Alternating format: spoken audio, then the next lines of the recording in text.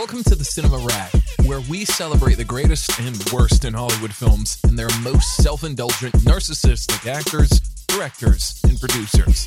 Here we will laud and malign Hollywood's seedier elements with levity and humor.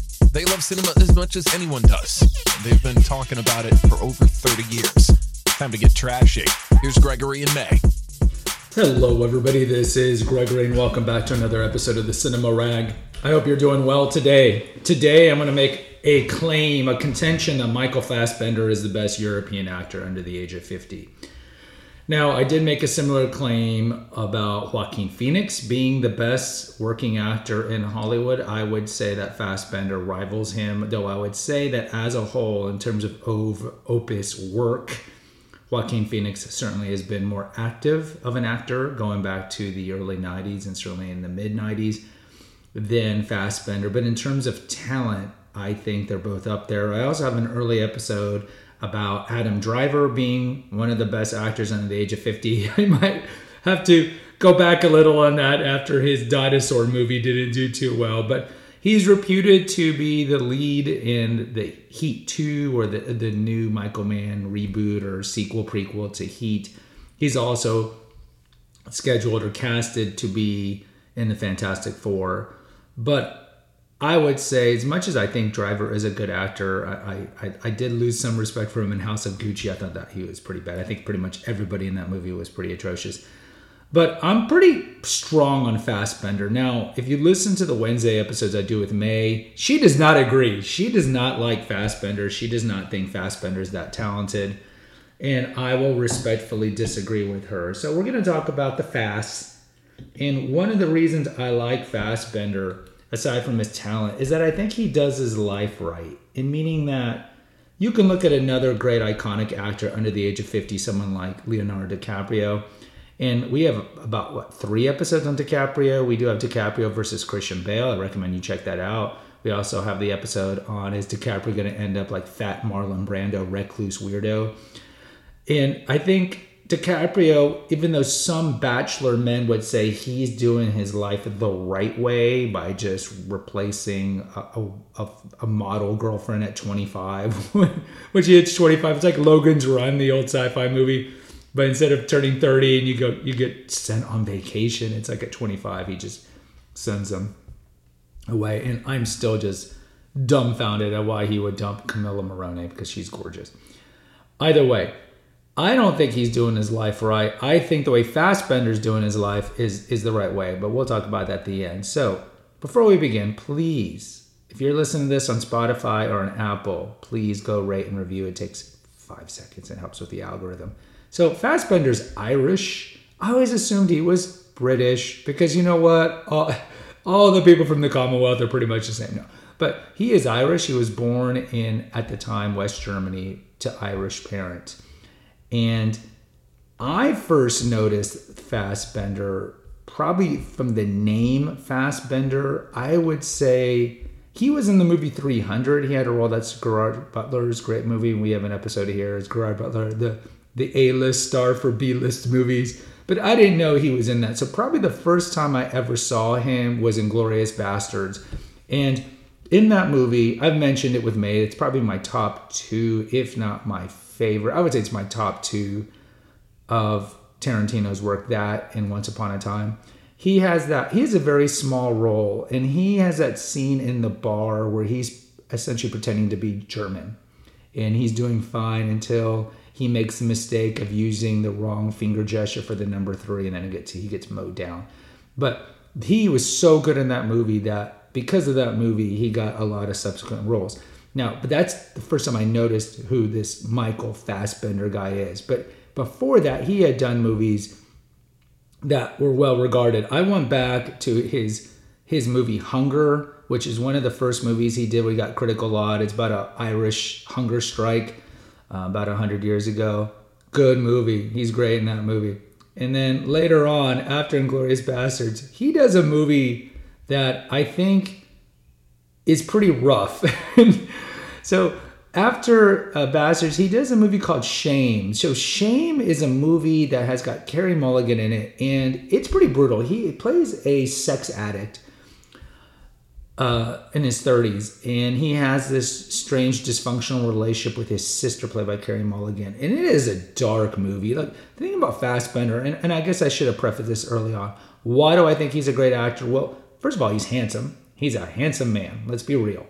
Secondly, he's just charismatic. He is exceedingly charismatic. He is very intellectual. And for these reasons, he gets certain roles. Like, he hasn't done a rom-com.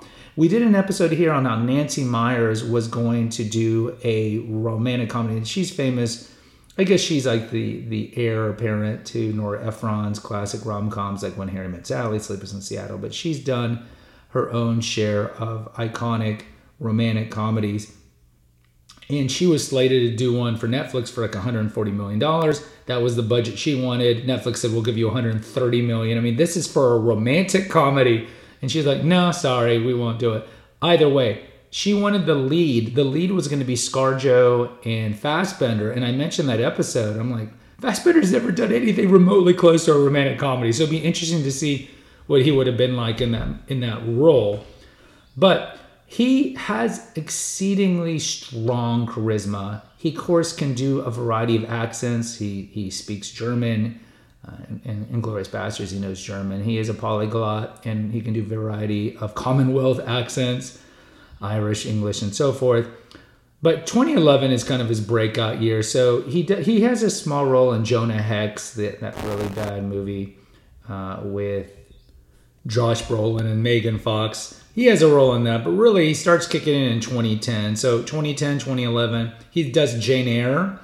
He plays Lord Rochester with Mia Wasikowska. What happened to that girl? I mean, that girl was on a roll like 10 years ago. She was doing all these great, Alice in Wonderland and Madame Bovary and all these movies, and then she just kind of went away. 2011, he does A Dangerous Method. I love this movie. He plays the psychoanalyst Carl Jung, and it's got Keira Knightley as a patient. And Viggo Mortensen plays Sigmund Freud, and Fassbender plays Carl Jung. And it's a dynamic between the three of them. I'll keep the plot pretty vague. It's a great movie. Then in also 2011, he does Shame. 2011, he does Haywire. This is one of those. It's like, what? This is the one with... Let's take a break. I wanted to let you know about some of the other feeds here at the Eclectico Gregorio. The oldest one we have is The Awakened Man, which mostly deals with holistic health, medical cover-ups, ways to biohack your life to ensure longer longevity, medical conspiracies, and naturopathic stuff. We also have, and that there's probably about 400, 500 episodes over there. We started that one back in 2016, I believe. We also have the Female Holistic Health Apothecary, which originally started as an essential oils feed. And there's about 100 episodes on essential oils, particular essential oils like rose and lavender and sandalwood and so forth. And then later I morphed it into more topics that are regarded for female health, female specific. We've had that feed also since 2016. And then lastly, we have Confessions of an Obese Child, which deals with my childhood obesity and trauma that came from it. So it's a great feed for those who dealt with childhood trauma that led you to have addictions to alcohol or food. And I interviewed several people on what it was like to grow up overweight and all the difficulties of losing the weight and then keeping it off and trying to metamorphosize into a regular weighted person. So check out those feeds at the Eclectico Gregorio on Apple or Spotify. So Haywire's got Gina Carrero, and I think she was like a UFC fighter. I can't remember. And she essentially played. It's an action movie done by Soderbergh. You know, Soderbergh.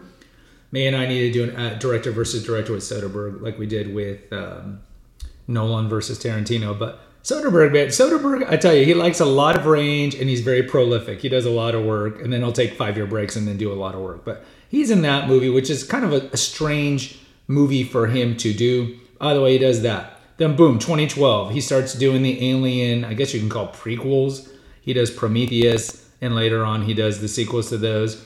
2013, he does 12 Years a Slave, and he's great in this movie. I mean, he gets Academy Award nomination. This is a stellar movie.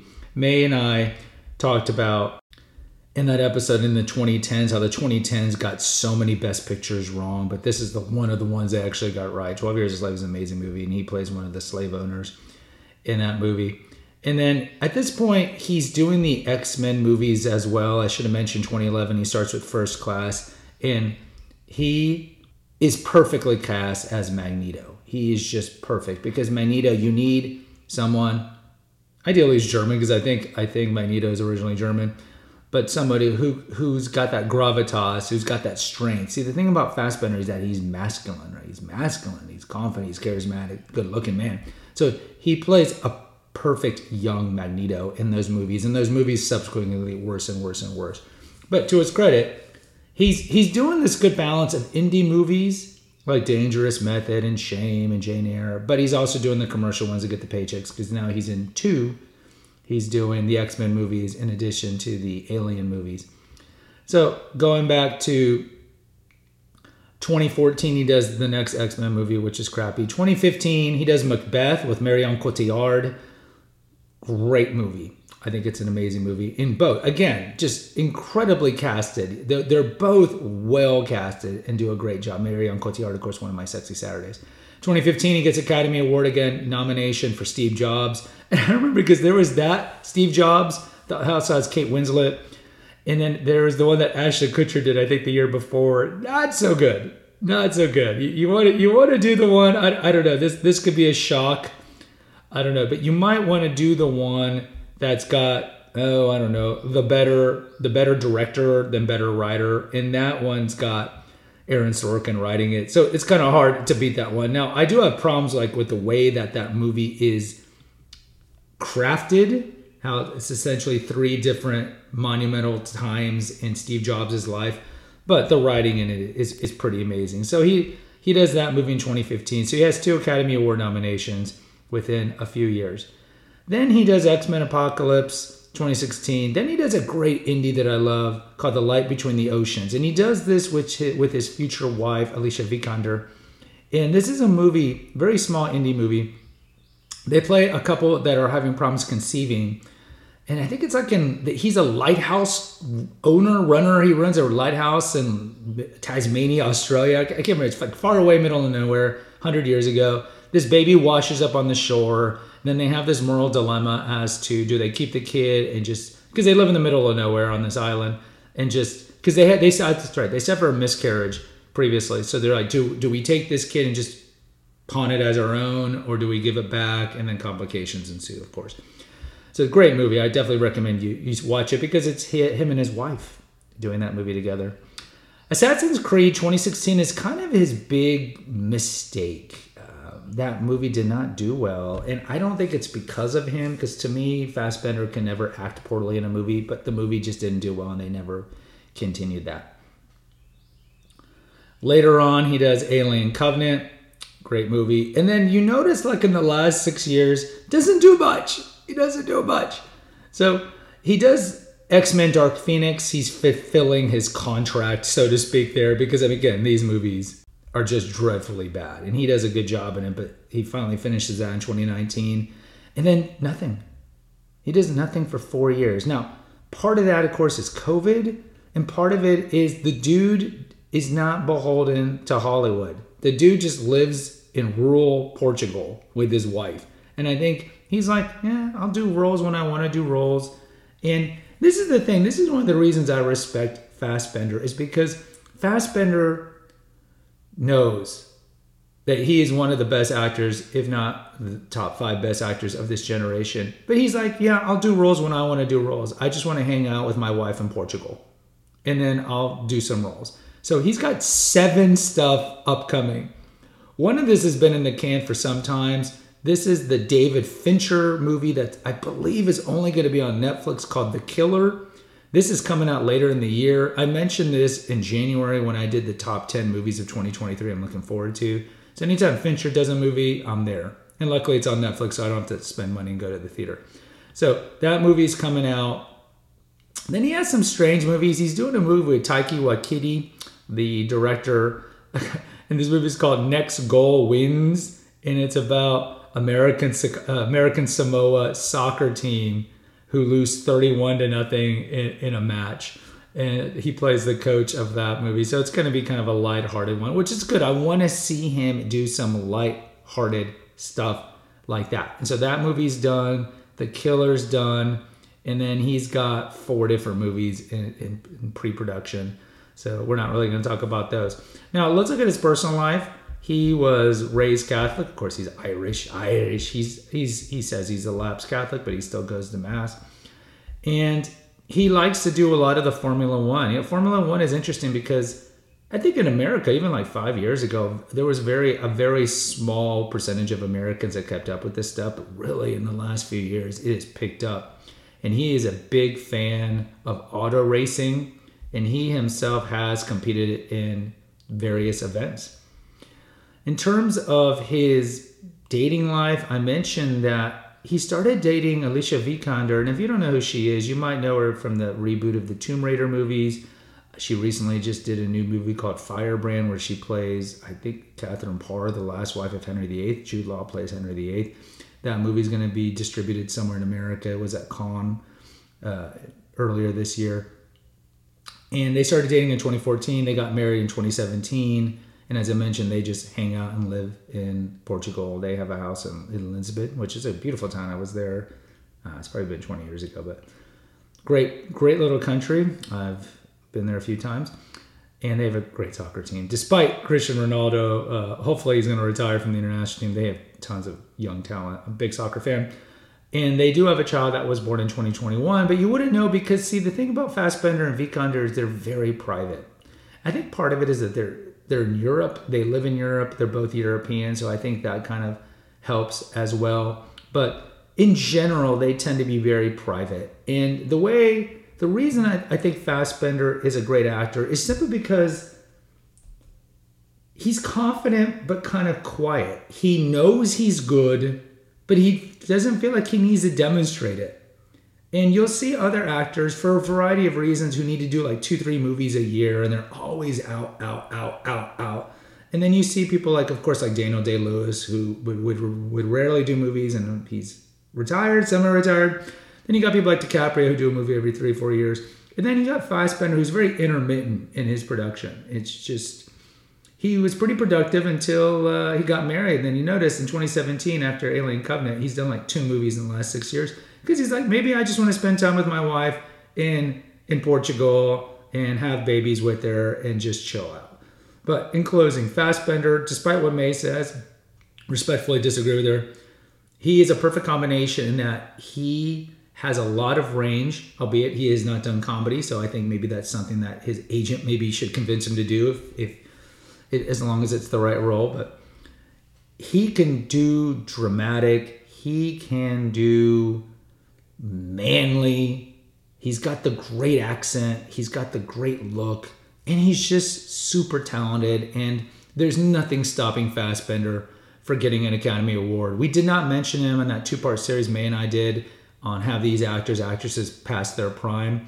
I do not think he has, for 2 reasons. He really didn't start doing movies till about 12 years ago. Inglourious Basterds was 2009. And he's only in his mid-40s. And Men Age Like Fine Wine in Hollywood. And he's got plenty of years ahead of him. So I anticipate plenty of Academy Award nominations. And I anticipate a win for sure, if not 2 wins in his career. The dude is going to age well. He'll be in movies for the next 30 years. Should he choose to do it, maybe he'll just do a Daniel Day-Lewis and just retire in 5 years for all we know. But kudos to Fassbender. I might have a blind spot for him, but I think he's an amazing actor, and I love the way he's living his life with his wife and their expanding family.